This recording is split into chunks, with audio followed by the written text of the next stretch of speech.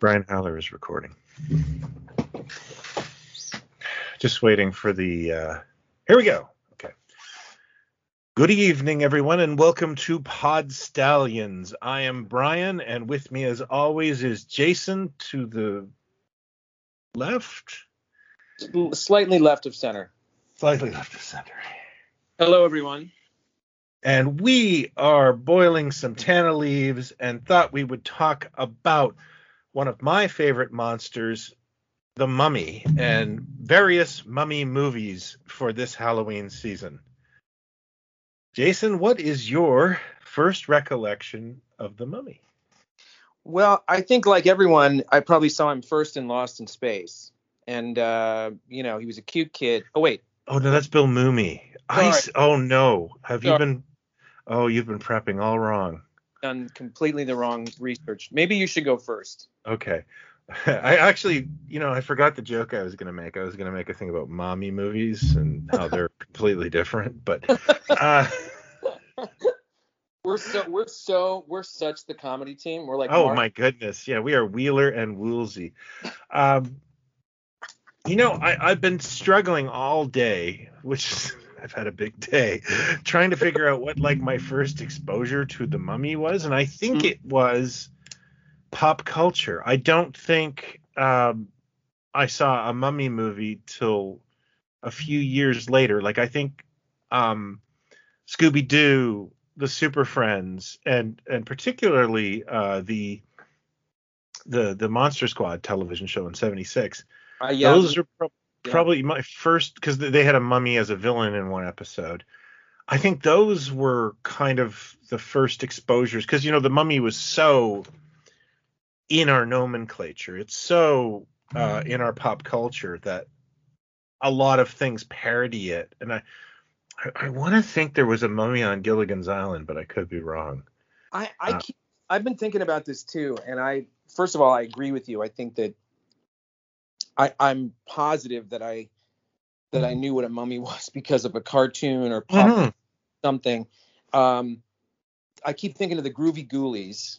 Oh yeah, there was a mummy on the Groovy Ghoulies, but there was I keep thinking about this. It's either a cartoon or it's a Mad Magazine thing, but I think it's a moving image of some kind. That and maybe it's Mad Monster Party, something where the mummy at some point gets naked, or like it's not, you don't see that it's naked, but it's like all of a sudden it's lost its wrapping and it's like embarrassed or something. And there's some image that's sticking out in my head about like this weird, like, oh, so the mummy's like, is it just like a skeleton or what is it like? And it was in some kind of cartoon or something. I forget what, but it had to be one of those pop culture things that Yeah, well, hopefully one of our listeners will be able to. It's not Mad Monster Party, eh? Is it Mad Monster Party? Maybe, but that wouldn't have been the first thing that I'd seen. But I think maybe Groovy Ghoulies. Isn't there a mummy in Groovy Ghoulies?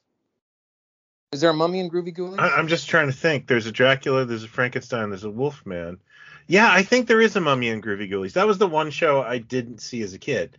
But yeah, I think there is. Okay, maybe that, and then probably some cartoon or something. But I can't think of when I first saw, like, the Karloff mummy. But I'm sure that I saw that would have been the first like iteration of them. In a motion picture that I would have seen would have been the Karloff mummy. Yeah, like I had the Crestwood book series in my library, and I've pontificated on how impactful that series was on me as a kid, and I think a lot of Gen X kids can understand that.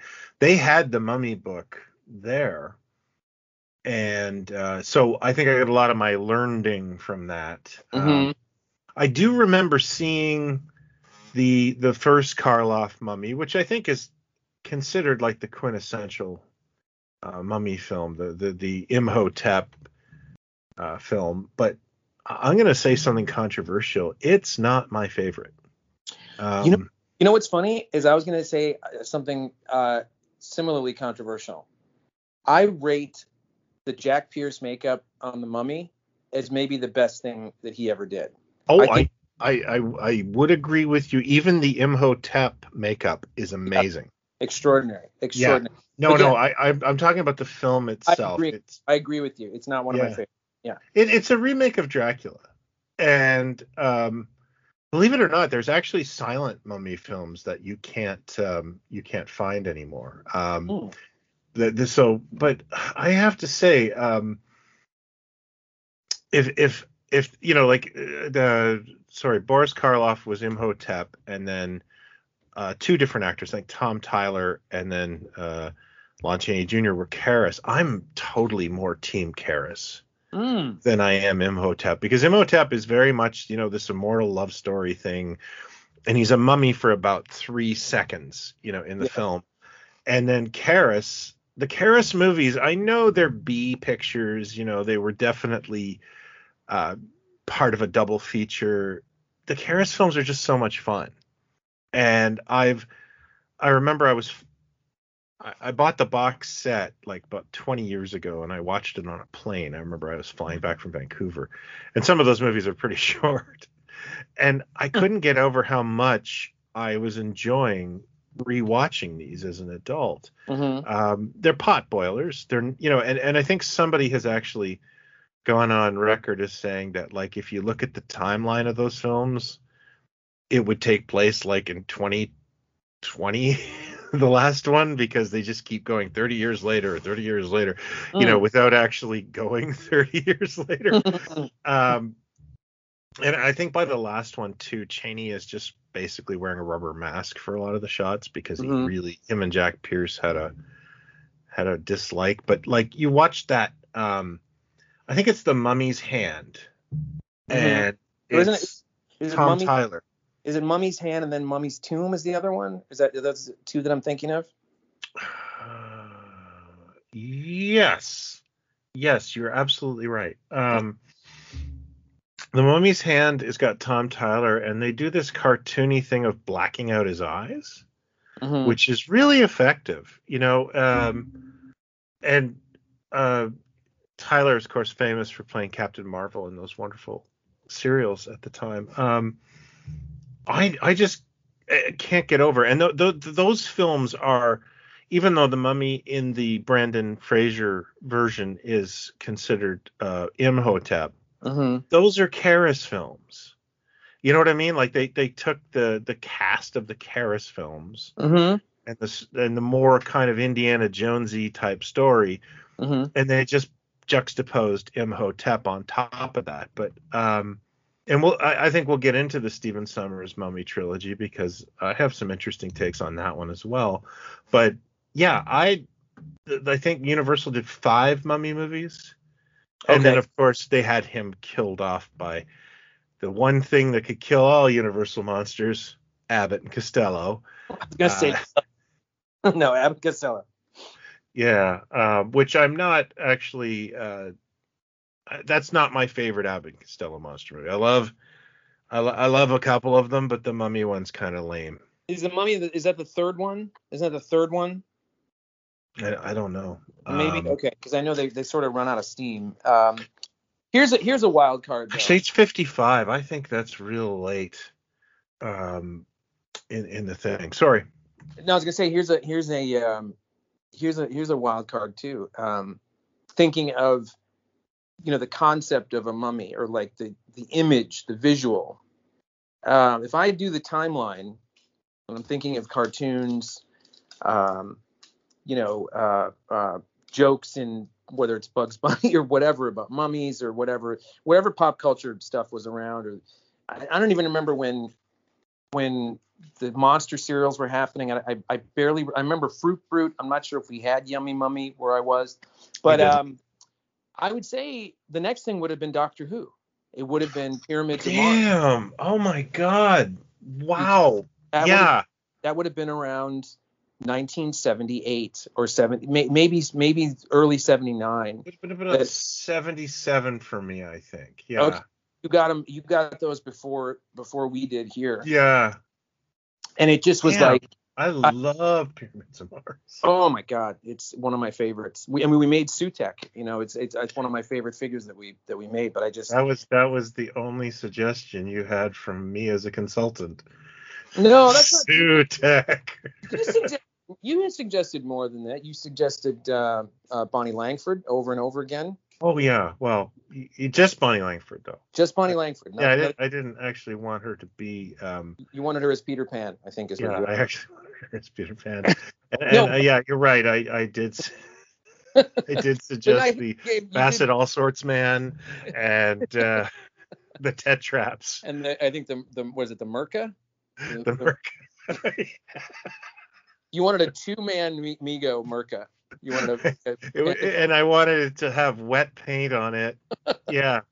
Comes with its own little can of wet paint. Wow, we have gone. There are people going, what are they talking about? Sorry. Yeah, but there's one or two guys out there, probably Chris Cummins maybe, that are going, oh, keep going. You guys are on a roll. Go deeper with the Doctor Who shit. You know, even if there's 100 people that are going, what? There's like one or two guys going, fuck yeah, keep going. Yeah. The Pyramids of Mars is amazing. And in fact, I don't like 6-inch action figures very much, but I have a couple of the character options. Is it character options? Is that their name? Yes. Yeah. Well, they're called something different, I think, in the States or something, but it's character options in the UK. Yeah. Yeah. I have like all the stuff that no one else has ever made. Like I have one of the 10th Planet Cybermen who are technically kind of mummies themselves. Mm-hmm. And actually they terrify my wife. I think that's really cool. Ooh. And I have one of the Sutekh mummy robots because they're just such an iconic design. And did you get an Ice Warrior. Did you get the set with Scorby? Is it Marcus Scorby? The he's dead, but he's the guy that's the villain in Pyramids of Mars. And no, I don't have that one. I think I have that somewhere, but like there's a Sutekh and then they made this sort of cardboard play set of the pyramids or something. That pyramid set. The nucleus of the swarm. I think it comes with something. Yeah. No, but I know what you mean. Like that's one of my favorite stories, hands down, one of my favorite stories. But that would have been somewhere where that I would have said, oh, that's a mummy. Like, oh yeah. There's the the other thing I just would have brought up was Secret of the Mummy's Tomb. The original G.I. Joe record I had as a kid. Mm-hmm. Yeah. Yeah. Oh yeah. Because wasn't that like a figure set, like a 12-inch figure set with? It was, and I've got it actually like right behind me. But it definitely was it was a book and record set as well. An excellent. Don't you feel like there was kind of a resurgence like in the mid 70s though, because not only did you have all the monster stuff getting its like third wave, the classic stuff, but you had the Tutankhamun thing that was right. Yeah, my folks went to see that. Yeah. Yeah, and suddenly everybody was sort of mummy crazy. Yeah, and that didn't help me at all. Because I was always, fascinated by mummies, and I think it's really funny to watch a lot of these movies now, and they're like blowing up the pyramid to open it, which is not how you would ever do that sort of thing, I always find that kind of stuff funny now, and you watch it and you're like, these people don't even know the basics of archaeology. Like I have a son who's a history major, and it's kind of funny to watch that stuff with him because he's obviously aware of the protocols. Well, I love that it's been able to get more graphic as mummy stories have been told over the years of what they do to mummify somebody. Like that's always kind of been there. Yeah, but it's like really when you put it in color and add the sound of it, like it really it's just chilling to me. I agree. And what I thought I would do is just kind of go through. We're not going to cover every mummy movie ever done. Yes, we are. Well, No, sorry. Go ahead. Scorpion King 4. What we're gonna do is I'm just gonna kind of go through a list I pulled up and do some anecdotal stuff of stuff I recognize, and I'll try to keep it to a timeline. But you and I both kind of like to stray at shiny things. How dare you? So, how dare you? So the Mummy kind of there. I think the 50s had a kind of a quiet period where the Mummy really wasn't that big a deal. And the one thing that was going on in Mexico, and I don't know if you've ever watched any of these, Jason, is the Aztec mummy movies. I'm gonna say, off the top of my head, no. Okay. I don't think so. Being a junk film dealer in the early 90s, I got into these pretty good. I seem to recall the mummy's name is Popoca, which made a friend of mine laugh all the time. But it's basically, a Mexican Karis. And he was in 3 films, as I recall. The Aztec Mummy, Curse of the Aztec Mummy, and the one that most people know, Robot versus the Aztec Mummy, which was done on Mystery Science Theater. None of these films are terribly good. But they did get some sort of release to American television, I think theater, and I kind of think the characters are kind of cool looking, for the time. But I don't have a huge collection of this stuff. And if you said, well, do you want to pop on an Aztec Mummy movie, I'd be like, no, thank you. But yeah, I do recognize that I did spend some time watching those films back in the day. Those are from the, say, 50s. late. Yeah, from the mid to late 50s. Yeah. Okay. So Hammer got in there. Well, that's where I was going with that. Is Hammer really brought the Mummy back in 59. 59. Okay. Yeah, gotcha.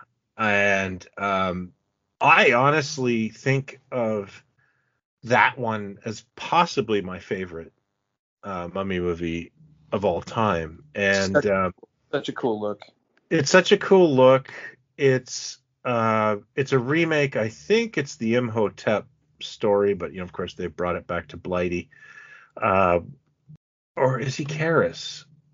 I can't remember if Lee is Karis or if he's Imhotep, and now I'm gonna have to look that. Oh, he's Karis. Okay, so it's a Karis movie. Imhotep, yeah. Yeah, no, he's a Karis, and so again, this is exciting to me because Mego is actually making a Karis figure. They did it through their Topps deal, and that was kind of exciting because I think this is one of the better films. And my favorite thing about this movie is they've recognized a serious conceit about mummies. There used to be a comedian around here called Ed the Sock. Actually, he's still around. And he had this whole thing of, oh no, it's a mummy. Let's all quickly walk away. Mm-hmm. And, he's right. So they make Peter Cushing's character injured in the film. Mm-hmm. So it's kind of more terrifying that he can't run away. Yeah, from the mummy. The mummy thing is like, I mean, that's the go-to joke, of course. It's just like, like that's kind of what the zombie joke used to be before a certain point. But zombies are a mob, and that's what's terrifying. Right. But the mummy thing, I always feel like it's sexier in concept and in than actual threat, kind of like it. I feel you. Yeah. I love the there's a Hammer one called it's with a woman, and there's a ring involved, and it's like blood of the mummy's tomb or blood. Oh my God! I just bought that on Blu-ray. Yeah, Blood from the Mummy's Tomb. Andrew Keir, Valerie Leone. Yeah, Valerie Leone. I haven't watched it yet. It is weird. Yeah. It's opening, like the opening sort of as the story starts to kind of unfold. Like you're just like, oh, that's interesting. Like I love the historical aspect of the story. Yeah, they always open well, don't they? Yeah. That's always my favorite part of a mummy story is like, because you really, I mean, that's what really would be. It's like, like I don't know, like we used to do a thing called World War Wednesday. Me and my two buddies, Paul and Rob. Every Wednesday we'd rent a World War II movie, get some takeaway, and sit and do Mystery Science Theater at one of our places and stuff. But but we'd always say, I wish someone would make a really incredible World War II movie, like in the spirit of adventure, with modern technology. And no one's really done it yet. Like no one's been able to. So I'd love like a mummy story in ancient Egypt where we can just be in ancient Egypt with that scale, for the whole movie. I don't think we've ever gotten that, have we? It's always been, you start with the opening and you give the history and then you're right into present day or the 30s or whatever it is, right? Isn't that right? Yeah, it kind of reminds me of a lot of low budget sci-fi. For the first 15 minutes, you get this dazzling world, and then they immediately get their asses to Earth. And in modern day, and you're like, oh, good. Like I think of like Masters of the Universe or Beastmaster 2. You're so interested in their world, and they're like immediately getting to yours. Right. So that's always the bit that I like the most about the mummy stories is like the telling of the tale. Although I enjoy the Hammer mummy because it is a period piece. Yeah. So like at least you're not in modern day. And I think some of and this is where I'm fuzzy because I adore this film. It is probably, if it's not my favorite, it's my second favorite mummy film of all time. I can't name the other Hammer mummy movies because they get really bad. Yeah, I mean, well, it's kind of like even like the thing about Hammer which is it, you're talking about the Mego stuff. I mean, I can't believe, get figures of Hammer characters like as they look in the movies I love so much. They're making a Herbert Lom Phantom of the Opera, which is like the worst Phantom of the Opera. It's a terrible movie, but it's not terrible. I mean, there's some weird stuff in it, but he's got an interesting look. Like it is. He's got an interesting look. It's just the film is unsatisfying for me. Well, okay. I was going to say another example is Plague of the Zombies. Like that literally has a dream sequence. It has the image in your head of what these zombies look like. The rest of it, I think, is a slog. But it's like some of the Hammer stuff for me is like the image is what sort of counts. Like the image is greater than even Lee as Dracula. Like he made a lot of Dracula films. I mean, there's a couple where there's one there he doesn't say a word. He doesn't say a word. He doesn't speak a line of dialogue, and he's in it for like 10 minutes. So some of the Hammer stuff I can always kind of forgive because it's like, yeah, but you gave us that zombie, that look of that zombie. Yeah, I actually have never sat through all of Plague of the Zombies. There you go. And but I do love the look of that, and of course my buddy sculpted that figure, so I was like, I'm buying this. I will get every Hammer thing they make because I was kind of like the Gorgon, like I've never seen the Gorgon, but they're doing the Gorgon too? Yeah, they did the Gorgon for Tops. They did that, and they did the Karis. They did the but I think they're gonna do another. I bet you anything they'll do another run at that Christopher Lee Karis because the one they had was really muddy. Okay. And I kind of had this feeling that they're gonna, down the line, bring that character back in a different form because it was just so mucky. So let's go down. Oh no, I've closed my window. Okay. Oh my God, I'm completely lost. No, I don't need it. I was gonna talk about a couple of weird things that make me laugh. in mummy films, and we're gonna go all over the place. But yeah, like I said, Hammer continued with mummy movies. They did Curse of the Mummy's Tomb. Mm-hmm. I honestly don't. I cannot. It's sort of like in a modern day version is. I know I've seen them, but my wife and I will be watching TV, and she'll flick the channel. She'll go, "Oh, Resident Evil movie's on," and the next question will be, "Which one is this?"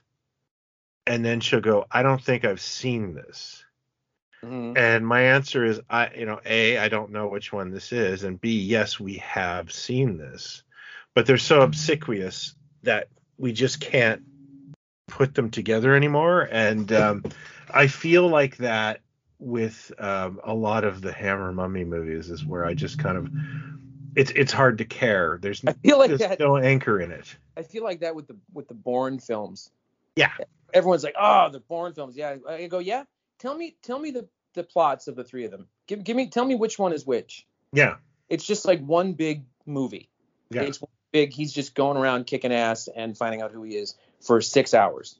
You can't tell one from the other as you're. No. They're really interchangeable. And there's a couple of 60s mummy movies that aren't. So what happened? What were the 60s one? There's one that I love called Orgy of the Dead, which is a nudie, I believe written by Ed Wood. Oh. And there's a mummy in it. What's his name? Criswell's in it. And one of my favorite, 60s models was in it, which is, I think her name is Pat Barrington. And she was also in Russ Meyer's, what was that called? Russ Meyer did a Mondo Topless. Wait a minute. Wait. Hold on a second. Are you telling me that the first thing that pops in your head, or the only thing for 60s mummy movies, is the Ed Wood Orgy of the Dead, or Orgy of the Mummies, or whatever it's called? Orgy of the Dead. There's just a mummy in it. Were there other that's one. Were there mainstream 60s mummy movies?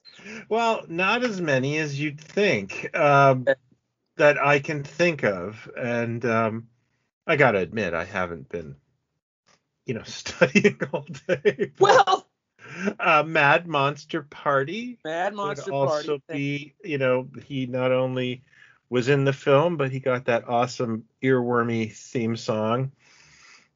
There is a really weird. Have you ever heard of a filmmaker named Jerry Warren? Go further with it. Jerry Warren made a lot of trash, and I like his trash, but I think he would take Mexican movies and splice them together and make films. He's made such terrible films as Wild Wild World of the Batwoman, Frankenstein Island, which I highly recommend, Chef's Kiss. It is just insane. And he made this film called Face of the Screaming Werewolf, where he took, I think, Lon Chaney slummed and went to Mexico, where he made one film where he played a werewolf, and he made one film where he played a mummy. Mm-hmm. And Jerry Warren somehow, sewed those elements together and called it Face of the Screaming Werewolf, where it's about a mummy who wakes up and he just turns out to be a werewolf. And Mega actually made an action figure based on this, by the way. It was actually sold at Target, which blew my mind. I will admit that figure, the idea behind that figure just was like, oh my God, are we really getting a Jerry Warren, a legitimate licensed action figure based on a Jerry Warren film? Mm-hmm. So there was a lot of schadenfreude in that. They're garbage. That's a garbage film. I'm just trying to think if anything else in the 60s was. But wouldn't you say the 60s is really where suddenly we've got our principled, monster. Like we've got Frankenstein's monster, we've got Dracula, we got the Wolfman, we got the. Wouldn't you say Mummy is 4 and then Creature from the Black Lagoon is bringing up 5 kind of? Mummy is more ubiquitous in. Oh yeah, there's many mummy stories being told in the 60s, mostly through Hammer at that time. You've got the Mummy Shroud.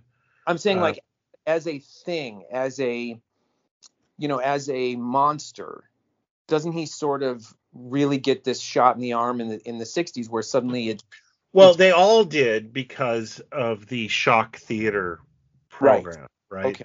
And they got merchandise, and for some, like, there were legal wrangles around making Dracula merchandise, but for some reason there wasn't a lot about the Mummy. And so especially when you figure out that like Universal in that shock theater package had 5 Mummy movies. Mm-hmm. So that character became, it got the Aurora model kit. It got the Marx figure. It got, you look at 60s monster merchandise, the Mummy got a ton. So yeah, it's definitely in the, the top 4 monsters, I would say. Top 5, because you got the Creech in there. Yeah. If you're talking about Universal, and he's definitely A-lister, if that's what you mean in terms of monsters. Absolutely. Yeah, he's got to be. It's like that's when that sort of unified team of like 5, like we're just sort of in everything. Yeah. And if you look at the 70s monster action figure boom, you had at one point 4 different action figure companies making 8-inch monsters. So you had Azrak Hamway that was actually making licensed Universal product, and then you had Mego, who was knocking off the to compete with them, and the Mummy was in that line. And then you look at Lincoln International, who was knocking off both of them, and the Mummy was in that line. So like the Mummy, the Creature wasn't in all those lines. So the Mummy was like that top 4 of recognizable characters with us children. And he was always included. Absolutely. He's definitely a like I said, an A-lister. You got Frankenstein, Dracula, Wolfman, Mummy. And that's because also they are public domain, right? Okay. Yeah. You can't copyright a Mummy. You can't copyright a vampire. You can copyright a Creature from the Black Lagoon because you damn well made it. Right. And that's, the interesting part. And of course, Hunchback and Phantom of the Opera. I think Hunchback and Phantom of the Opera are always like kind of B-list. I like them. I love them. But they're not quite on that same tier as the other characters, like Invisible Man or anything like that. Like, they're neat, but like, is the Hunchback really a monster? I think he's a good guy. Yeah, I think it's very demeaning to call him a monster. He's got an affliction, and yeah. Not a bad guy. No, but you're right. I don't even think of like, it's funny that the Chaney Phantom of the Opera too. Like that's the one. Isn't that weird though? Isn't that the one that you think that the least people have, the fewest people would have seen? Like, they would have known the image, but how many people really saw that original Chaney Phantom? Do you know what I'm saying? Like more people would have seen, because it was, it's the Charles Laughton would have been more popular, right? Even though it's not as good, right? It would have been more people would have seen it, but somehow that freaking Chaney image, I think it's like it's amazing though. More people know the image, and dig it, than the actual that have probably seen the film or know the film, I would say. Do you know what I mean? It's like, well, look at London After Midnight. Yes, exactly. No, none of us have ever seen that. Right. And it gives my wife it's another image that my wife's like, that thing is terrifying. Oh, God. Yeah. And by the way, Blood from the Mummy's Tomb brings up an interesting point. There's a Bram Stoker novel called The Jewel of the Seven Stars. Oh, yeah. Which that Blood from the Mummy's Tomb is based on. It's based on, yeah. And it has been adapted many times. I believe, and you know, it was a film in 1980 that starred Charlton Heston called The Awakening. Yes, I remember the ad on the which back. I've never seen. The ad on the back of, I think it was either on the back of Fangoria or Starlog. They had a full ad, and it looked like a lady mummy. Yeah. Thing, but I don't know if I've seen it. And Bram Stoker, he wrote a couple mummy stories, I think. But the other thing I wanted to talk about just before we get into like this is the 70s. One of the most seminal films for young Brian is Los Monstruos del Terror, or as Assignment Terror, which is a Paul Naschy film about aliens trying to get all the monsters together and taking over the world with them. Get all the underwear and get rich. And I honestly remember reading that description in the TV guide, when I was like 8, going like, this is brilliant. I've got to see this film. And of course, it's a stupid movie. It's a movie that stuck with me and I adore it. But the mummy in that film is absolutely terrifying looking. It looks just like the Mego action figure, which is weird, but it is quite an interesting look. I don't know, like what I would assume is a low budget film. Like the monsters aren't a good look in the film. They kind of look a little dime store. So they got somebody who looked a little weird and creepy to play the mummy. Mm-hmm. And it really, really works. And that was a huge one for me. And I think that was like one of the bigger things of the 70s. There were not a lot of mummy movies in the 70s, mainly I think because we moved into that milieu of supernatural horror, The Exorcist. I'm just trying to think what else. Jaws. Mm-hmm. It became like we kind of like I think we move away from the traditional monsters and then they come back, and I think the Dracula movies were sort of done for a while after I think Satanic Rites of Dracula in 73, and you didn't really get a big Dracula movie until that John Badham remake in the late 70s. Yeah, well, hey, Love at First Bite too, same year. Oh, pardon me. Oh my goodness. Yeah, dueling Draculas in 79, very much like the James Bond face-off of 83 with Never Say Never Again and Octopussy. No, but yeah, we should do a Never Say Never Again episode. We should. I want to watch it again. I won't say never. Freaking bizarre. It's very, very weird movie. Yeah. It's that so it's pretty barren for a while, and then you get 79 with the two Draculas. You get The Awakening in 80. 80, yeah. When do you get any other significant mummy? Wait a second. Aren't we missing something? Wasn't there like there had to be TV movies, and besides the cartoons, the Mummy showed up in everything from Scooby-Doo to probably. Oh yeah, no, Scooby-Doo, Super Friends, Mummies, Plastic Man. In fact, I think in 1980 I watched an episode. There was an episode of Spider-Woman. Remember that awful Spider-Woman cartoon? Sure do. Where it's a two-parter where Spider-Man joins them. And it's like a mummy that's turning other people into mummies, thus enslaving everyone. So I don't know what, they're just all in bandages.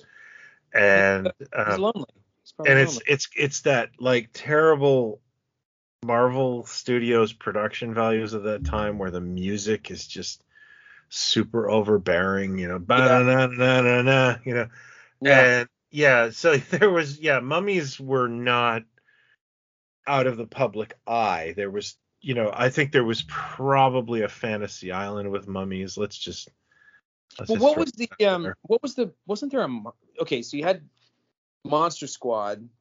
It was probably one on but as a live action sort of thing, but wasn't there, am I thinking of Cliffhangers? Am I thinking of something else that had a mummy in it or some other TV movie, or I know there was a I know for sure there was a Curse of Tut something. I think Tom Baker was even in it, and it was a network TV thing that I thought involved a mummy or a curse or somebody getting eaten or something.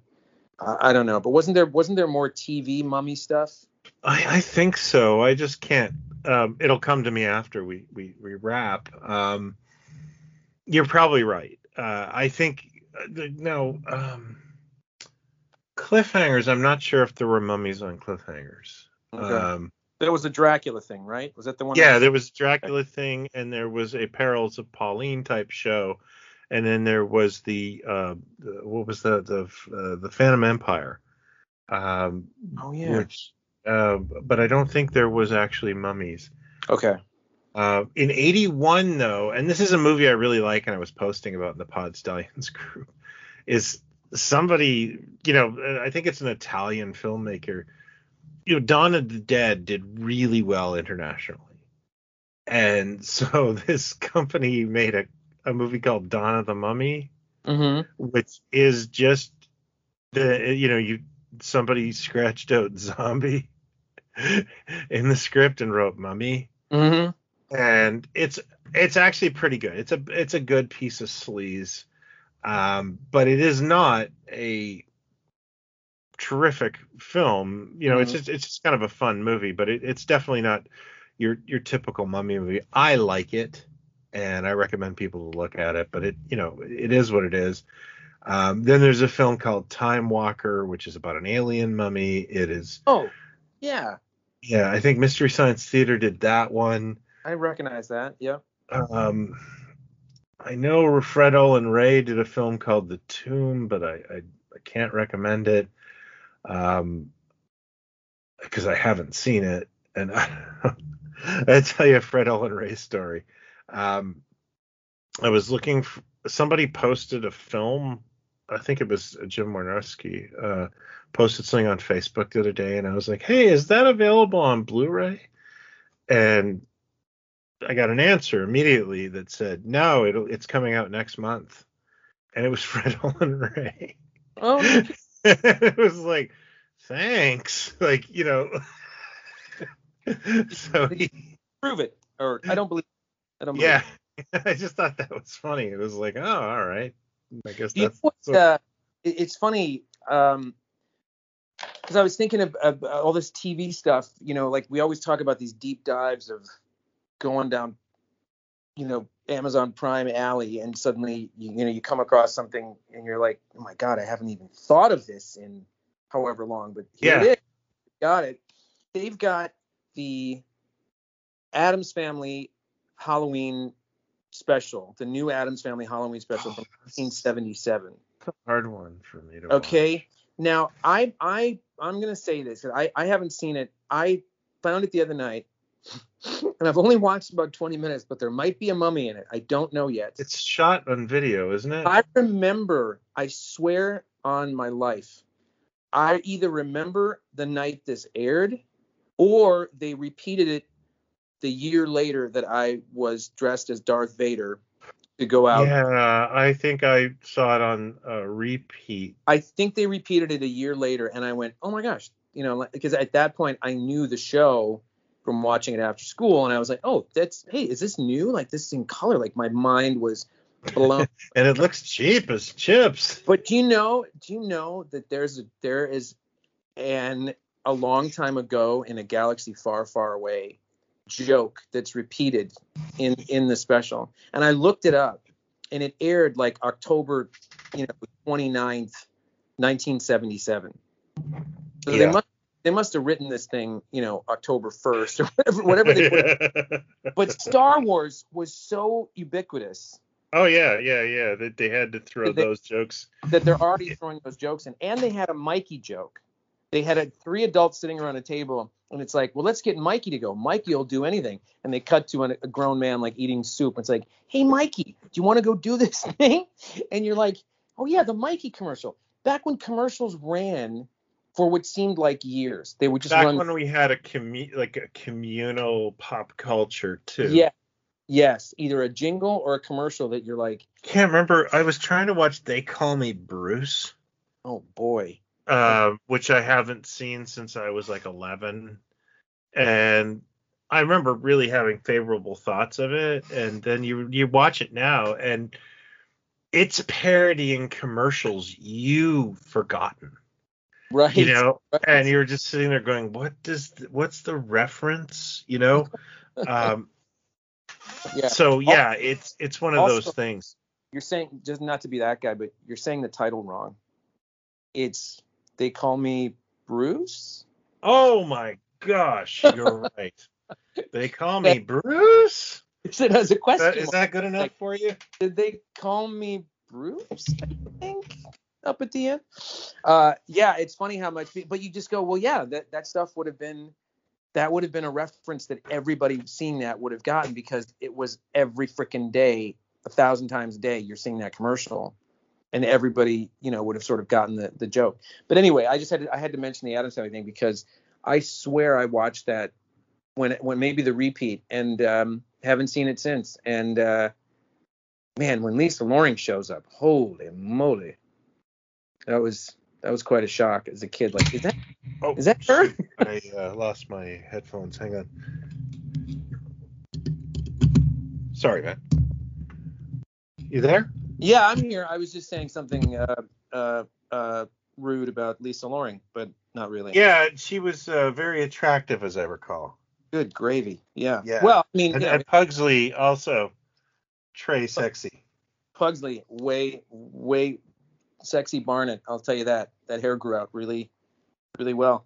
Maybe there was a mummy in that. I don't remember. But we don't really get. Are you telling me that we don't really get a full on big budget mummy thing until the 1999 Mummy? Is that the next thing we? Sorry. No, we do get The Awakening in 1980. We get that in 80. Which I do think of as like, 1980, the 70s cynicism, this is probably the best we were going to get. You know what I mean? Like, it has to be rationalized at that point, and we aren't really willing to go into deep fantasy with the character.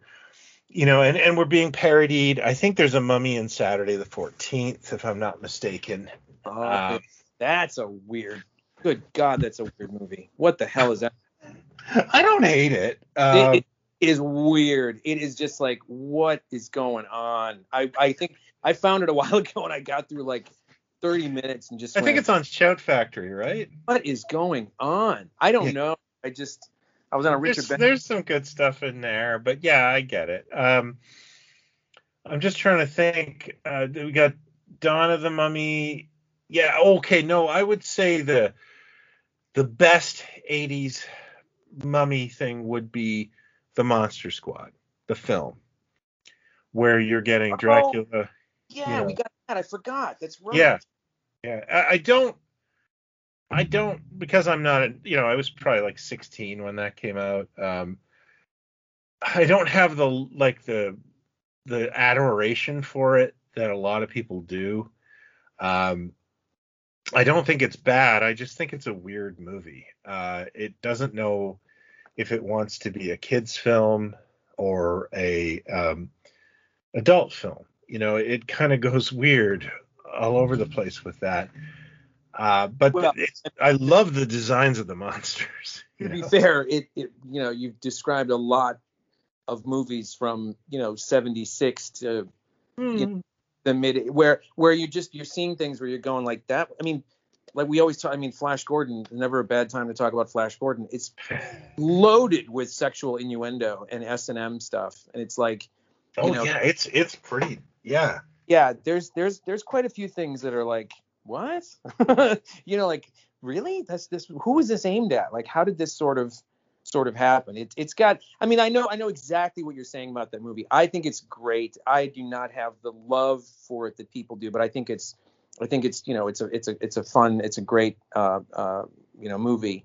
But it is the tone. It shifts here and there. I don't think the whole thing is all over the place, but it does shift a bit, and it's it's a strange concoction. I mean, I'm sort of glad it exists, but that was but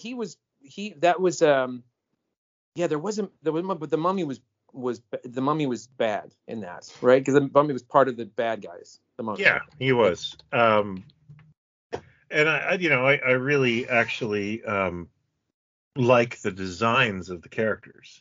And is it Stan Winston who did all those? Is that right? I think you're right. Yeah, I think.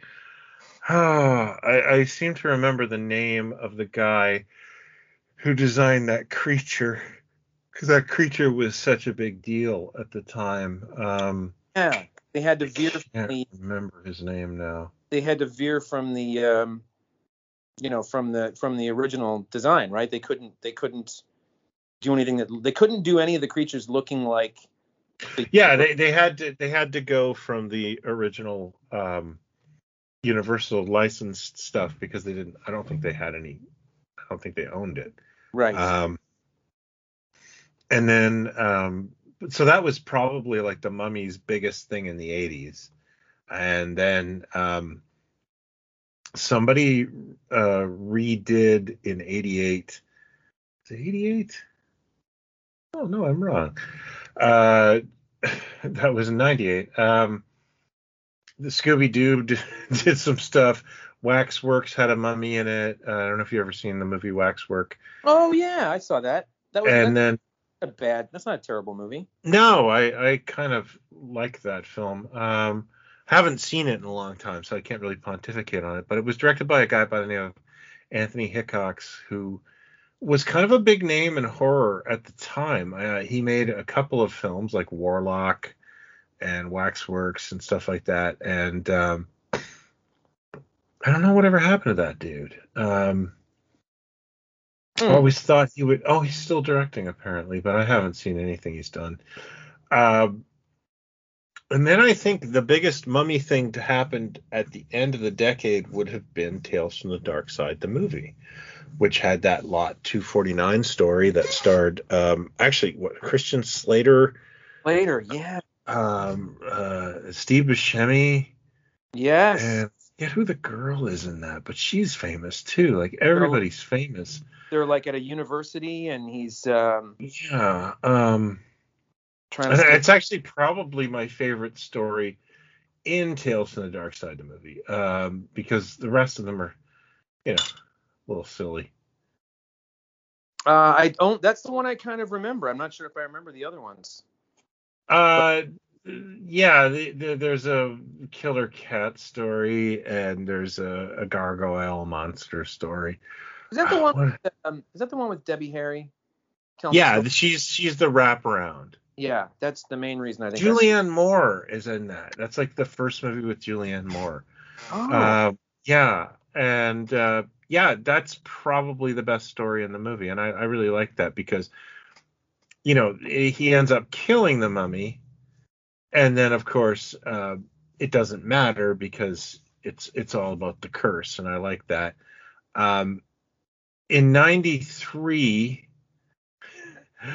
There's a movie called The Mummy Lives that stars Tony Curtis. And I got to tell you, I've never seen it. But it is in every DVD bin ever. And it always gets me because I say, oh, a mummy movie. And then you're like, oh. The cover looks bad. And I've never seen it. It's like, so I have no bearing on it other than I've rejected purchasing it about 100 times. Tony Curtis is the lead? Yeah, Tony Curtis. Yeah. In 93. So, he's kind of like late in life at that point. Mm-hmm. I have no idea what the film's about or if it's any good.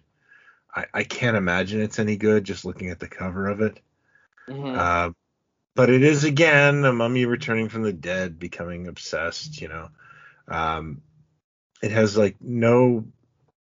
I don't know anyone that's seen this film, so it's probably not great.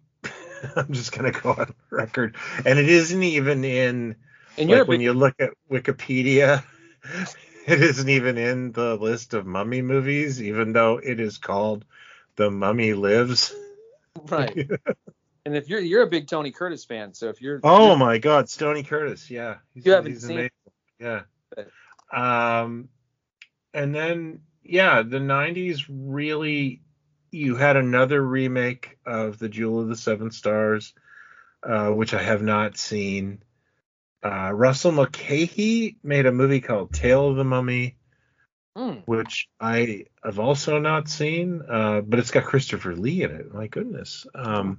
I might actually check this one out. It's got Jason Scott Lee, Sean Pertwee, Honor Blackman, Shelley Duvall. Wow. I might. You had me at Russell Mulcahy. Yeah, no, I'm into that. So that'll be one I'll check out. But then, of course, we have to segue into Stephen Sommers' 1999, The Mummy. What did you think of that? I think I've only seen it once since it came out, but I've always kind of had a soft spot for Brendan Fraser. I even more so now. Like, I'm so glad that he's sort of getting, recognition in spite of, all the ups and downs he's had and whatever. Like, there was a time where he was A-list and he was doing a ton of stuff, Gods and Monsters, etc.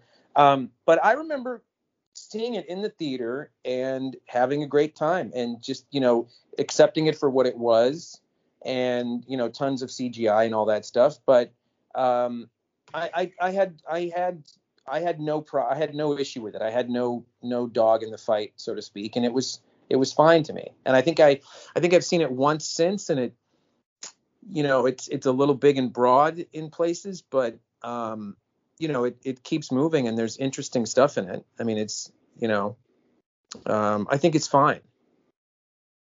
I like it. I did in the theater. I remember thinking, this guy's using CGI a bit too much. Mm-hmm. And I will say, as much as I like it, I am so glad that Stephen Sommers never got to do his Flash Gordon reboot. Yes, I agree. Because I've never liked anything else by the guy. And it's not that he's a bad director, that the first Mummy movie is great. It's that there's this like over reliance on CGI, to the point of making it cartoony, and it followed him into everything else he did. Von Helsing and that first G.I. Joe movie, which I'm not passionate G.I. Joe fan, but it was like, why would you not use iconic designs and imagery? Like, why would you choose not to use like the look of Cobra Commander that everyone knows, like that they've spent millions completely branding baffling. Did he do one or two Mummy sequels before? I don't know. I'm just about to look that up because full disclosure, I liked this film. I also have a Brendan Fraser thing, and I've told you this before. I've been mistaken, like, especially back in the 90s, I used to be mistaken for Brendan Fraser. Well, you were dreamy back then. Yeah, I was. Beautiful eyes. And, now I'm still getting mistaken for Brendan Fraser. Oh, come on. Oh, come on. But I really was. I've always liked the dude. I absolutely love him in Doom Patrol. Oh, my God. So, yeah. He is sublime in Doom Patrol. And I realize that people are going to, well, it's mostly a voice. Yeah, it is mostly a voice. Yeah, but he's incredible with what he does with that voice. And you know what else he's really good in that I think is you're gonna think this is weird, a completely unnecessary remake, but he's wonderful in it, is the Bedazzled remake. Oh, no. You and I have to fight. No. I like him in it, but I do not. Completely unnecessary remake, completely ill-advised. No, you could have remade that, but you would have given it to Bob Odenkirk and David Cross. Right. But he in it, his performance in it. Oh, no, he's great. He's a great little sad sack. But I love Bedazzled is my favorite comedy of all time. And, it's the cook and more energy that makes that. So what you need in a film like that is you need that kind of chemistry. You need that kind of comic timing. It was written by a comedy duo. So if you're going to remake that, I get that, but it's like I said, her Elizabeth. Look, dude, she's terrible in it. She's really, Elizabeth Hurley is all I thought about in the 90s. She's awful in it. But when he's suddenly speaking Spanish because he's a drug lord or whatever it is, like he has a comic. Oh no, he's not the problem with the film. No, that's what I'm saying. He is wonderful in that film, and I'm saying he even in bad stuff, I have found. Oh yeah, no, he's good. So I'm glad that the Doom Patrol thing is. I think he's just now been cast as Firefly in the Batgirl movie or something movie or something. I didn't even know. Just glad that he's sort of showing up and stuff and being acknowledged because I mean he's obviously looks very different than he did in 1999 in George of the Jungle and all that stuff, and I think he's been through some shit. I think he's honestly been through some crap. Yeah, I've always liked him. I think he's underrated, and he really does even crap like that awful Looney Tunes thing. Like he's giving 1,000%. Why were there Daleks in that thing? Because why not? No. I really need someone to sit me down. Anything to distract from the rest of the film that I could put in my review. But I think that first movie. So I think they did. Did they do three? Did he do two of those? What happened was Stephen Sommers did direct The Mummy Returns. I've never seen it. And then there was I think there was Tomb of the Dragon Emperor. It was in 2008. There was a spin-off called The Scorpion King where there's I think there's 11 of them. I've never. Oh, yeah.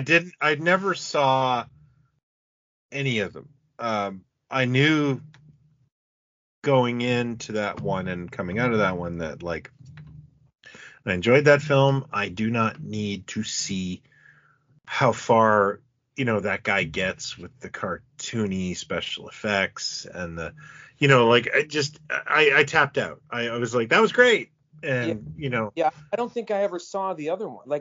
I don't even know if Fraser did 2 or 3 or I don't know. He did a bunch, and shit. Okay. The thing that makes me laugh about that is that my son is a big fan of that series. He thinks it's awesome. He loves Brendan Fraser, and he he thinks that those are great films. And the other day, we were kind of joking. I saw somebody had a picture of a bumper sticker that said, "I'd rather be watching the 1999 Brendan Fraser Mummy movies. Honk if you agree." And I just thought that was so weird that I sent it to my son, and he's like, "Oh, I'd be honking at that car."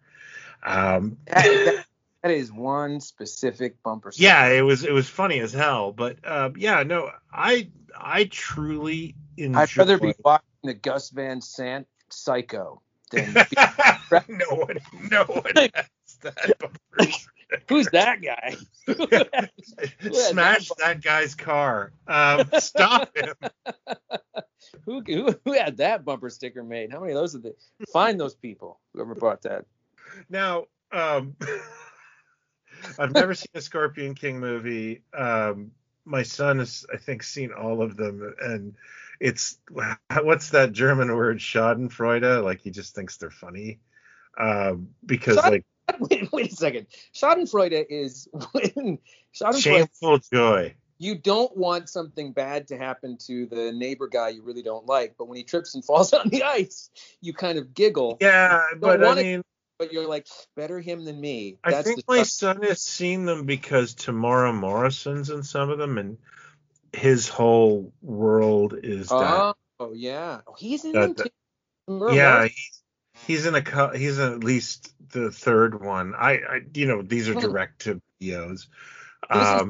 King or the Mummy ones are direct to the Scorpion King ones. Oh, he's loving the Scorpion King. He's a fan of the Brendan Fraser Mummy movies, and then he's also because he was a kid right through the Scorpion when those were like being rerun like crazy on basic cable, and then he likes these.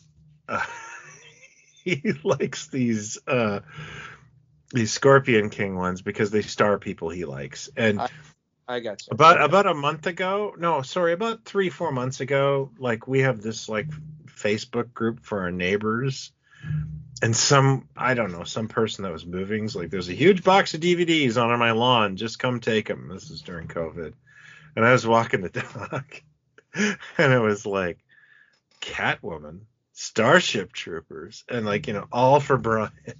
Yeah. And, is this a trap? Am I about to... like is a big net first gonna movie fall on me right now? You get swept up in a net like Planet of the Apes. You're like, they put out a little trap for Brian. Like these movies that nobody likes. Rat dog. Brian touches the first one and he's up in a cage, hanging from a tree for weeks. I think it actually reminded me a lot of like that Homer thing where his neighbor's throwing out garbage and he's like, coat hangers, expired medication. like who the hell, like, by the way, I got home and this thing had like all these Starship Troopers sequels that I didn't know existed. And it had all these Mummy movies that, like, holy crap, like there's like 7 of these things. So I don't know. I'd really like to know is how long it sat there before how many people walked past it and just went, I'm good. I'm like, they're free, but I'm good. I think the post was done in earnest. The guy in the house with binoculars going, that Hyler guy's about to come by any second now. Just wait. Trust me. He's gonna take I think what really happened, and this is that they posted it.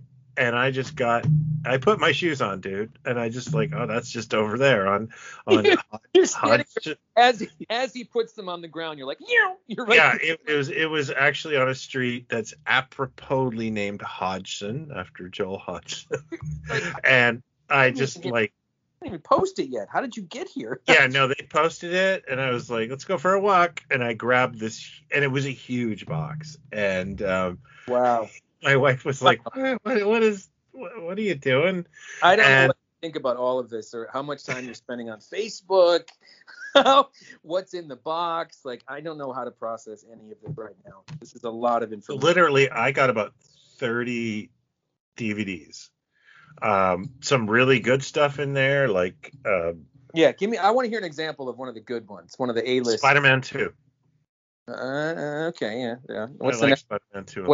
It's a good. What's the next one? I love Catwoman. I absolutely love Catwoman. Unironically. I know you do. I know you do. I think, and I've also postulated this theory that there is no difference in plot and story between Venom and Catwoman. Prove me wrong. This is a conversation that no one has had.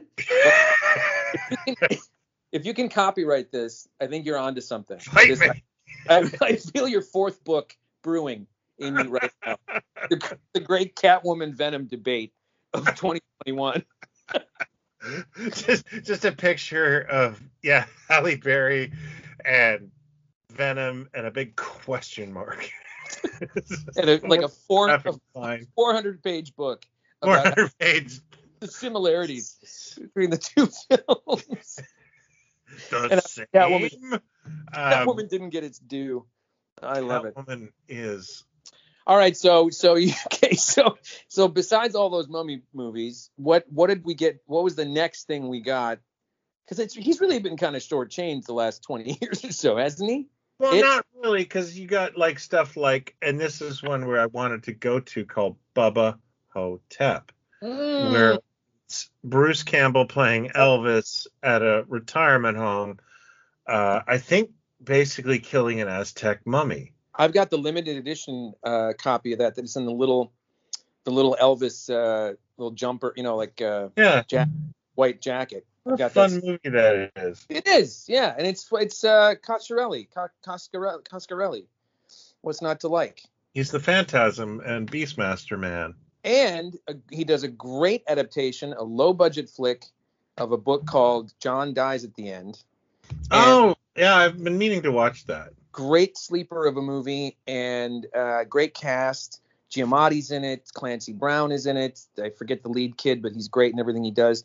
But it's a weird book, and the fact that Coscarelli did it, it's a little gem of a movie. I recommend it. And then I'm just trying to think. Russell Mulcahy made a King Tut television film. Oh, it's got Casper Van Dien in it. So, and you don't have it on DVD. I don't. I didn't realize that Mil Mascaras, the Mexican wrestler, made a lucha libre film called Mil Mascaras versus the Aztec Mummy. That kind of is a callback to the 50s Aztec Mummy. What's that about? It's about I get you. Okay, so okay, what next? I can't believe we haven't really done a significant one, right? Like Wait a minute. Wasn't there? Did we talk about Van Helsing? Wasn't there one in Van Helsing? No, there wasn't. Oh, there was Mummy and Van Helsing that I recall. It was like everything but, because it was directed by Stephen Sommers. Now, I hated that movie. Let me say. Now, I know I have a friend who owns the Blu-ray and loves it. And he has told me I have to watch the black and white edition. I have not done that. But I might be bored enough to. There's the black and white edition of Van Helsing. Yeah. You know who doesn't mind not being in the Van Helsing movie? The Mummy. The Mummy was like, woo, yeah. Dodge that bullet. Holy shit! I got another 20 years in me that maybe someone's gonna. Woo! I'm still prime choice. Yeah, but he has to go over to like Frankenstein's house with some Haagen-Dazs. Right. Yeah, I know De Niro. I know. Right, and not mention Van Helsing or De Niro or anything. Yeah, No, it was good. No, really, I mean, I'm serious. I loved it. It's the critics that are wrong. I wish I could have been there. Yeah.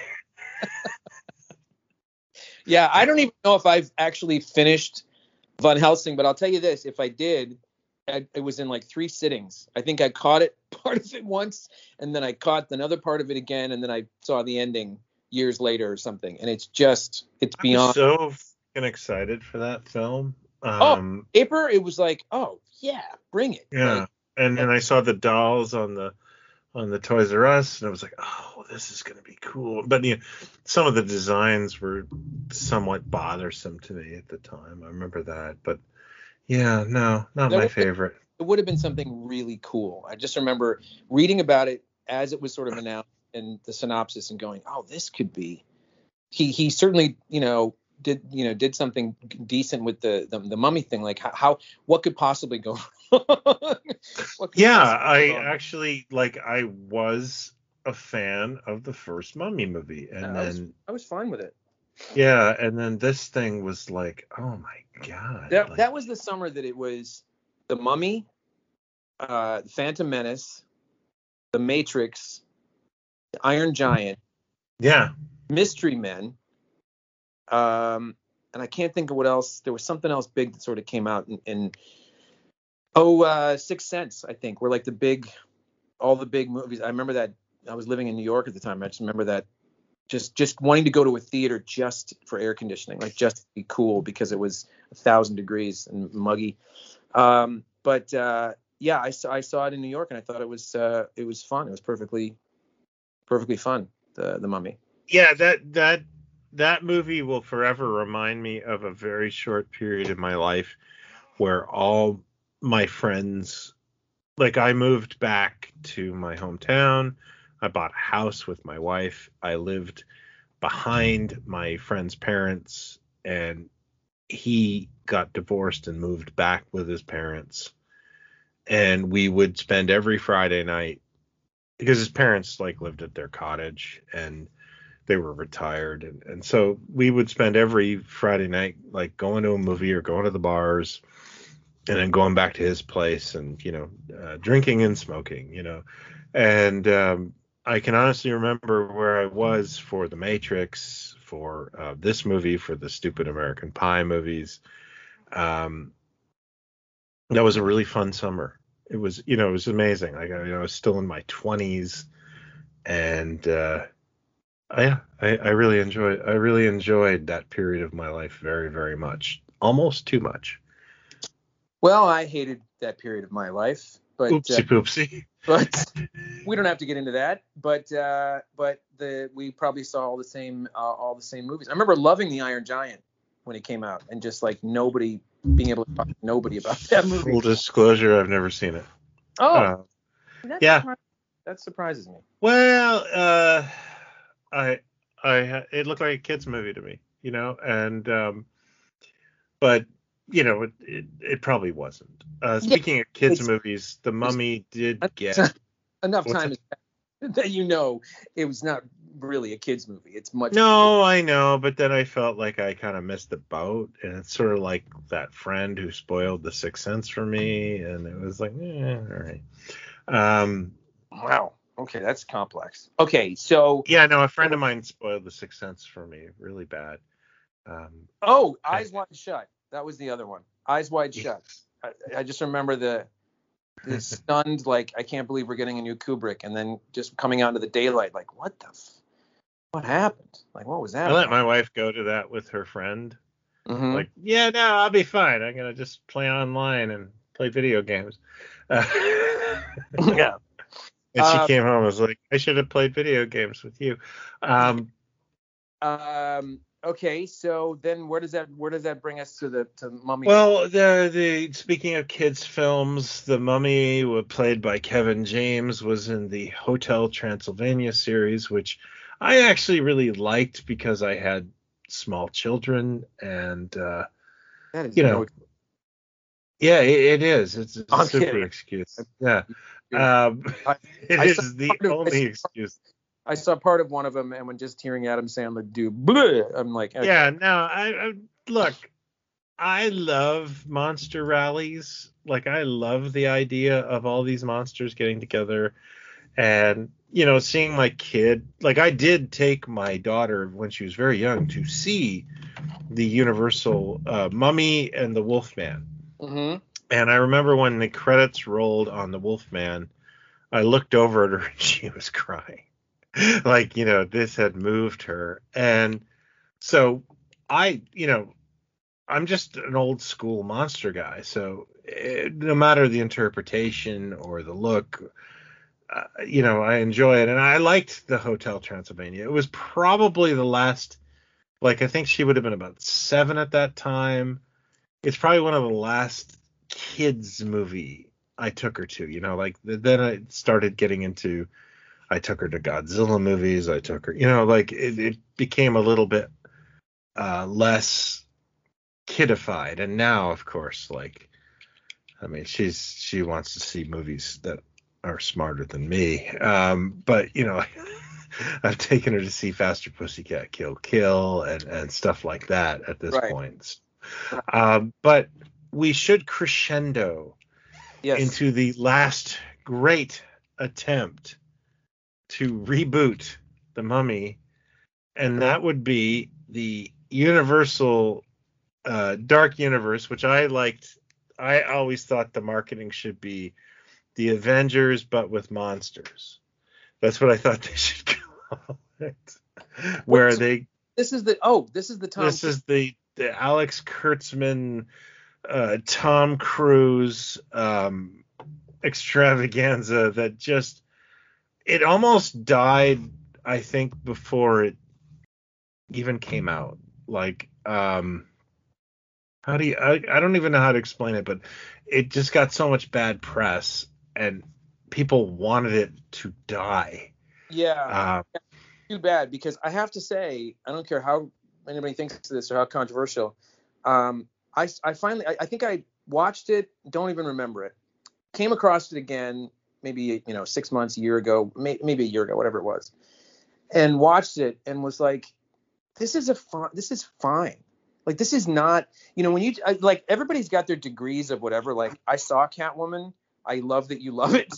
Okay, it is. I love it because it's terrible. You love it because it's terrible. I look at this Mummy thing and I'm okay. It's got some issues, but it's not like it's worse than the '99 Mummy. In fact, I think it was PG-13, and some of the violence and like the undead, the constant dread, and the fact that, well, I don't want to spoil it, but the fact that what happens to the lead character, there's some interesting stuff in there. It is not this, sometimes these things come along that are just like, oh my God. It's like, then you finally see it and you go, what's the real hang up with this? Like, it's not this mega piece of crap that everybody sort of assumes or thinks that it is. I don't think there's anything in it that's any more silly or dumb than the '99 Mummy, really. It's just, your mileage, everyone's mileage is going to vary, but I don't get why that. I mean, it really bombed. Like, the whole thing just went completely under, the whole possibility, and I'm not sure why. Maybe because it wasn't marketing it, it was marketing it more for him than a creature of some kind or something. I don't know, but you want to know something funny? Sure. I 100% agree with you. Oh, okay. Thank you. I don't think it's. I watched it, and maybe how, like, you watch a film and people are like, oh my God, it's the greatest thing ever, and then you walk in and you're like, this sucks. Like Forrest Gump was just completely ruined for me by every human being I met. Was talking about how fucking great that was, and it was going like, it was, Robert Zemeckis. It was a film. And all of a sudden it becomes a way of life, and I'm going, what in the world did I in this messaging, especially in the year of Pulp Fiction? Yeah. Where, like, how did this become the biggest thing ever that year? It's beyond me. And people have just Pulp Fiction on their shelves, then own a copy of freaking Forrest Gump. I guarantee it. Yeah, and it's just like I never got it, and I wasn't happy about it. But anyway, the one that really got to me with this one, though, was like, it was the opposite of that, where I went in going, here comes a train wreck. And I'm not a fan of Tom Cruise. I think he's nuts. And then you watch this movie and go, okay, yeah, it's got some derivative moments. It's got some American Werewolf derivative moments. I am hugely smitten with Sofia Boutella. Oh, I could watch her read a great book. Yeah. She's always, on point. Everything she's doing. Yeah. But like my wife said to me, like, after, like, she goes, I like this movie. It's not that bad. I enjoyed that film. And it's dark. I mean, it's it's not for kids, I get it that they were trying to franchise build, and they were trying to do that whole, like, we're making the Avengers with monsters, which I think is stupid. But I personally enjoyed it for what it was, and I'll probably watch it again. It's not scary, but it is an interesting way of, like, reinventing the mythology of the Mummy. And I was completely fine with it. I liked it. I don't recall it being. Here's I'm not gonna, this isn't a show about Dune, but obviously the new version of Dune. but I'm just gonna say, for those of you that haven't seen it or that have, whatever, if I were to sum it up to anybody, I would say that that it's economical, the way Blade Runner 2049 is economical. There's not a wasted second of screen time that is telling you something or is signaling something, or you're paying attention to someone's eyes moving across the room or whatever it is. Every single scene leads to the next scene. It is all there.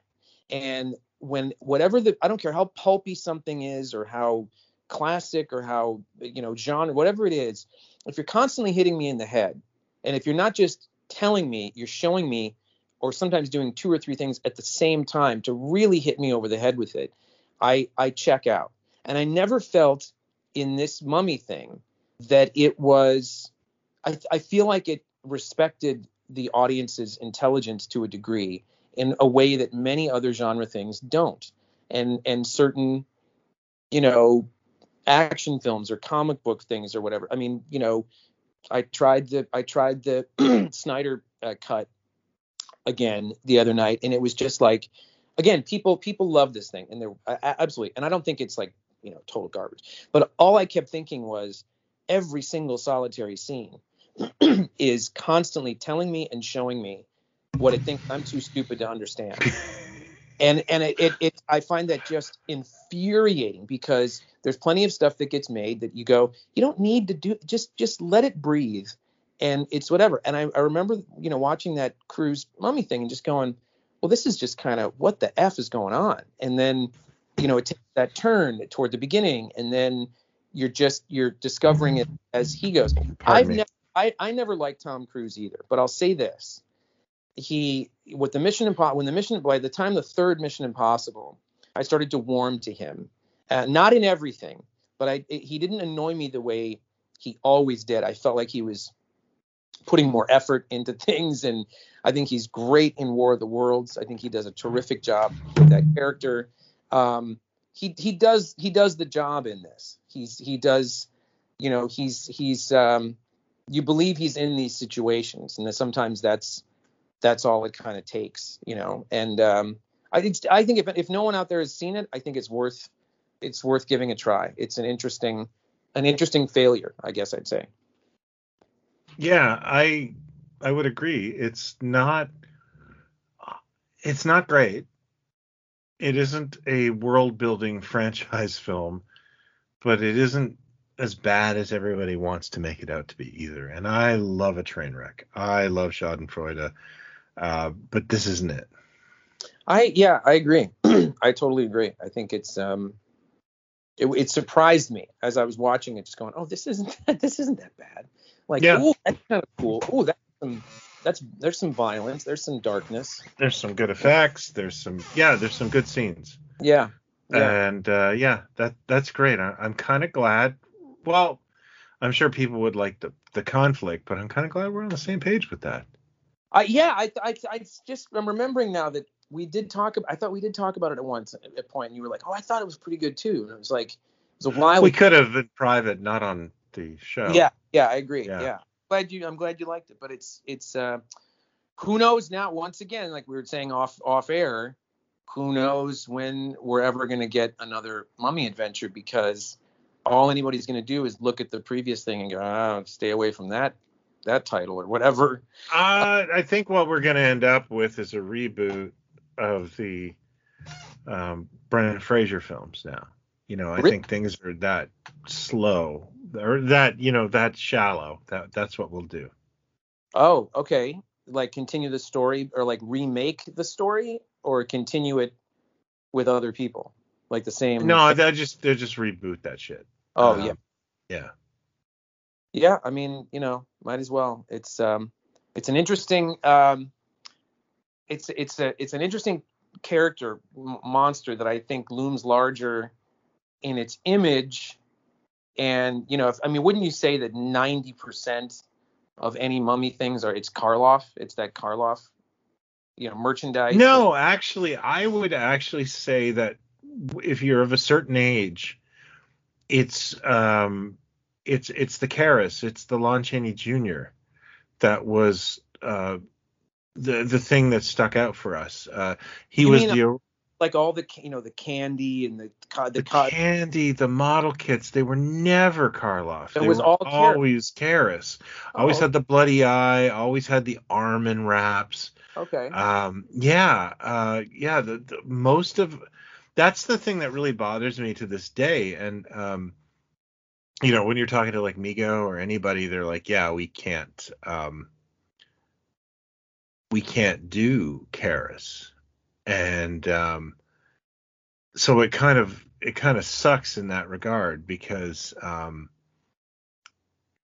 they aren't able to do what Universal's got the Karloff likeness locked down. Mm-hmm. But I think things get a little sketch with the Chaney likeness. And I don't even know where to go with the Tom Tyler thing, but yeah, they can't seem to do Karras anymore. And I find that really disappointing, because like Karras is childhood to me. See, and that's interesting. So that's interesting, because I just pulled down the Too Much Horror Business. Oh yeah. In fact, I have sold Kirk one piece from my collection, and guess what it was? It was a carded Jiggler of Karras. Oh, no kidding. And it was reenacted on Toy Hunter, because that's where it was for. Oh. But this is a funny story. Our mutual friend Mark Huckabone. Sure, I know Mark Huckabone. So he phoned me one day and he said, "Look, I gotta do an episode of Toy Hunter where we're gonna go to Kirk Hammett's house. Do you have anything he doesn't have in his collection?" And I owed Mark money at that time. I think I owed him a couple $100. And I was like, you know what I do? I absolutely do, because I had just gotten that horror book. And I sent him my carded AHI, Azrak Hamway, Jiggler mummy on the card, which I will never see again. I'll never own one of those again. And I threw in a copy of Rack Toys, and Mark said, "Yeah, thanks a lot." And I go, "What?" And he goes, "Well, apparently, like, Kirk was so excited about the book that we had trouble filming with him, because he just kept sitting down and looking through the book." Oh, that's great. And he stole Mark's copy of the book, because the book was for Mark. It was, to Mark, and he's like, "Yeah, Kirk stole that." What the hell? But hard up for cash? What's that? That's what the hell, Hammett. You hard up for cash? You no. You know what it is. Like, so what was funny about that episode was it was a Halloween episode of Toy Hunter, and they reenacted that scene, but now it was Jordan calling a guy he knew who did not have anything. I think it was a guy who lived in LA. And it was really funny, because it was, he just had like sideshow stuff, and he's like, "Oh, I've got just the thing." And then they cut to Jordan handing Kurt this box with my frickin' handwriting all over it. Are you trying to imply that a reality series television shows are fake? Yes, I am. Yes, I absolutely am. Would be fudging with factual information? How dare you? I remember texting Mark the night that aired and going like, I have problems with the actor who portrayed me. Nice. He's gonna win an Emmy.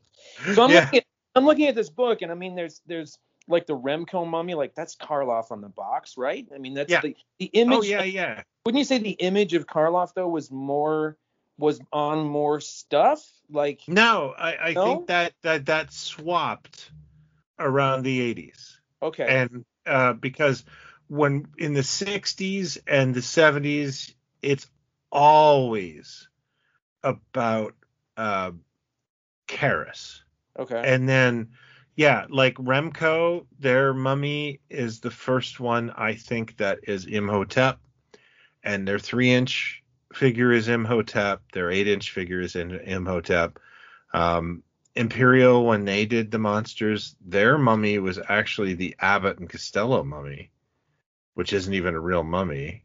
And yeah, there really wasn't a the Karras train stopped around 1980.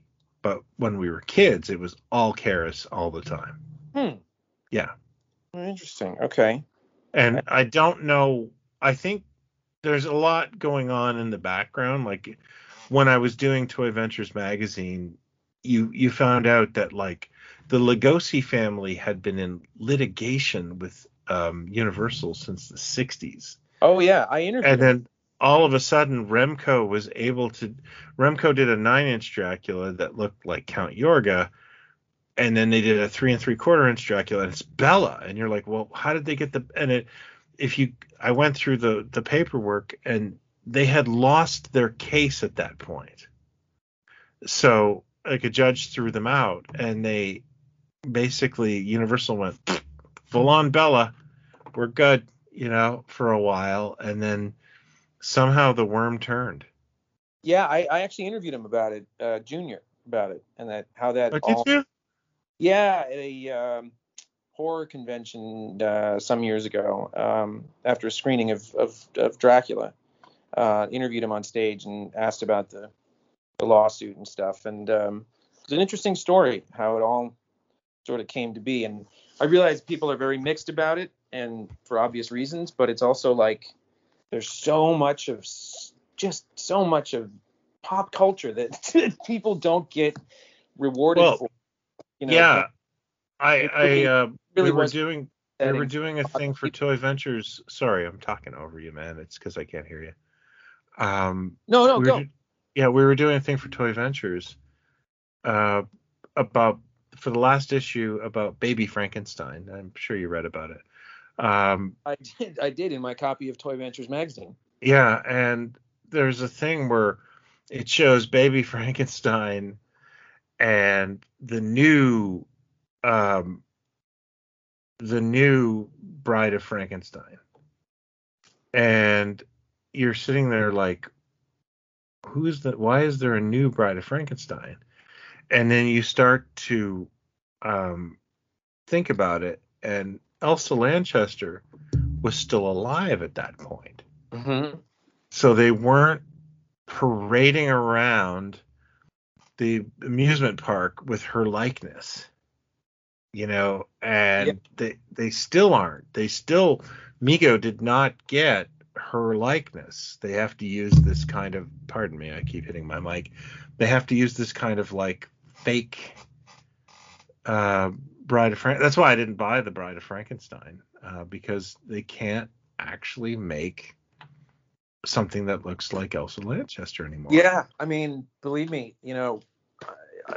my history with what we've done and likenesses and the process and everything, but in a way it's like, it's a drag, but it's also like, it really, what Lugosi Jr. did, and I could be getting some of this wrong, but it really was precedent setting for everything to follow it, everything that people signed. Yeah, and I don't how do I put this? I don't begrudge him, because he's got a point. But yeah, it's weird. Yeah, it's kind of like, I mean, the way I always sort of thought about it was like, if it was my dad did something and like millions and millions of dollars are being made off of this. Yeah. And certain now deals are made where it's like, yep, you want to sign on for this thing, we've got your likeness and we've got this and we've got that, and everybody sort of has to do the deal up front. But that was, I think before it was just, yeah, we can do whatever we want, like we can just keep churning this shit out. And so it's tricky, but isn't it? Although to be honest with you, they didn't even know they would have a second life to this stuff. Like television changed everything, right? And all of a sudden, people want to merchandise their movies from 25 years ago. They're like, okay. His story was a friend that had, I think it was a friend that had an Aurora kit or something, some piece of merchandise that he wasn't aware of, and they brought it to his attention or something, and he was like, what is this? Like, wasn't aware of it, and then started, doing the research. And I think, it took a long, long time, I think, And I don't know. And now I don't know how much Bella stuff has been made in the last, Have I ever told you my Mark Leonard story, or have I done it on this? I've probably done it on this podcast. Is it the one where he wouldn't sign? He got pissed about the Romulan figure, and what happened was, I brought 2 figures with me. I brought my General Urko, and I brought my friend's carded Romulan. Yes, I remember. And he was signing at he was starting at a Star Trek convention, and I was probably 18, and I had those things in my backpack, now you'd have them in like a lucite case. And he looked at the General Urko and was like, well, I didn't get paid for this. What is this? And it's like, how did you not see this ever? Well, he's busy. And then I'm being your typical 18-year-old punk. And I go, oh, you're really going to get upset at this next one. It's the Romulan. I was like, this one looks just like you. I wonder why people don't. Yeah, that he has played a Romulan and a Vulcan and a Klingon. Yes, yeah. I do. A little bit of Star Trek trivia for you there. Thanks, you blew my mind. That might blow your mind. I'm welcome. All right. Did they make him? Is it his likeness for the motion picture 12-inch figure? Is that it's him, isn't it? Yeah. I didn't have one of those. Him in '79 too, right? They actually made 2 different figures. They made a 3 and 3/4 inch. There's 4 figures he doesn't know. He didn't know about. 4 Mego figures he doesn't know about, and then posthumously, like, Mego has cranked out that head, 3 or 4 different times now. Yeah. So, like, but we've never made a Sarek, did they? No. Or maybe did Playmates make one for? Yeah, they did, and they probably had to pay him. Yeah. Well, so it all worked out in the end. He finally got it. All worked out in the end. Yeah. He got a couple bucks and he's fine. Yeah. I don't know, actually. I knew a guy for a long time I worked with, and he disappeared. He sort of ghosted and disappeared, fell off the planet. But his name was Mark Leonard. And every time I say it to someone, all I would think of is, I could say, the guy who played Spock's dad. And I thought better of it, but I think people really would shut down the minute they hear those 5 words. The guy who played Spock, that's 6 words. This guy who played Spock's dad, and it just it would just go to boo-doo. Yeah, he was kind of a soft-spoken guy, and I'd say, and Mark Leonard, he'd say, yeah, there's a very specific person that has said that to me through my life. Yeah. Meaning like 4 people have ever come up to him and said, you know what? There's a guy.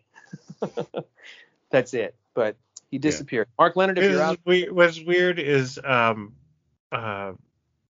was once washing dishes at a pizza place, training a girl, which, I don't know how you train someone to wash dishes, but there I was. And we were just joking, and I made some kind of Star Trek joke, and she's like, Jane Wyatt is my aunt. No. And I was like, Jane Wyatt is your aunt? That's Spock's mom. And I was like, oh, well, I've ruined all opportunity to be with you any way, shape, or form. Yeah, and distracted her completely from washing dishes. When I first moved to LA, first handful of haircuts that I got, it's a true story, was at the mall in Burbank that's still there, and they had a little hair place or whatever. I didn't have anybody to cut my hair, and the woman that cut my hair several times was the daughter of B. Joe Trimble. Oh, wow! How weird is that, huh? Star Trek super fan. Yeah, I asked B. Joe Trimble. I said, what name is that? I've never understood that name. You don't want to know. Okay. Yeah, you don't. Okay. You don't want to know what that stands for. Well, there you go. There's an episode. We sure covered a lot of non-mummy stuff, but I think we got some mummy stuff. We got more. This was more on topic than we've been in years. Well, I'll take full credit for that, for steering the podcast as usual. I agree. And you also mansplained Mark Leonard's career to me. Come on. I will be sending you a pick-me-up bouquet. You really know. You really knew he played a Klingon. Come on. It's easy to say that now. You know what I do, because that's about where I tap out of Star Trek. That's you pulling out the 12-inch figure in your backpack. Well, I've got a third thing here for you to sign. Really impressing the crowd as Mark Leonard punches me in the face and I take it. Oh well, we can laugh about it in a long time. Well, there you go. I hope everybody's learned something. I certainly have, and that's our 2 Halloween. Happy Halloween, everybody! Right there. Happy Halloween. Be safe. Enjoy it, and I think it's safe to say Halloween is all year round. It's not just. It's in our hearts. Every day. Yeah, it's like St. Patrick's Day. You just go to the bar every day. Right. At least if you're me. And give the Irish another excuse to go to the St. Patrick's Day. No, come on. Tourists in March.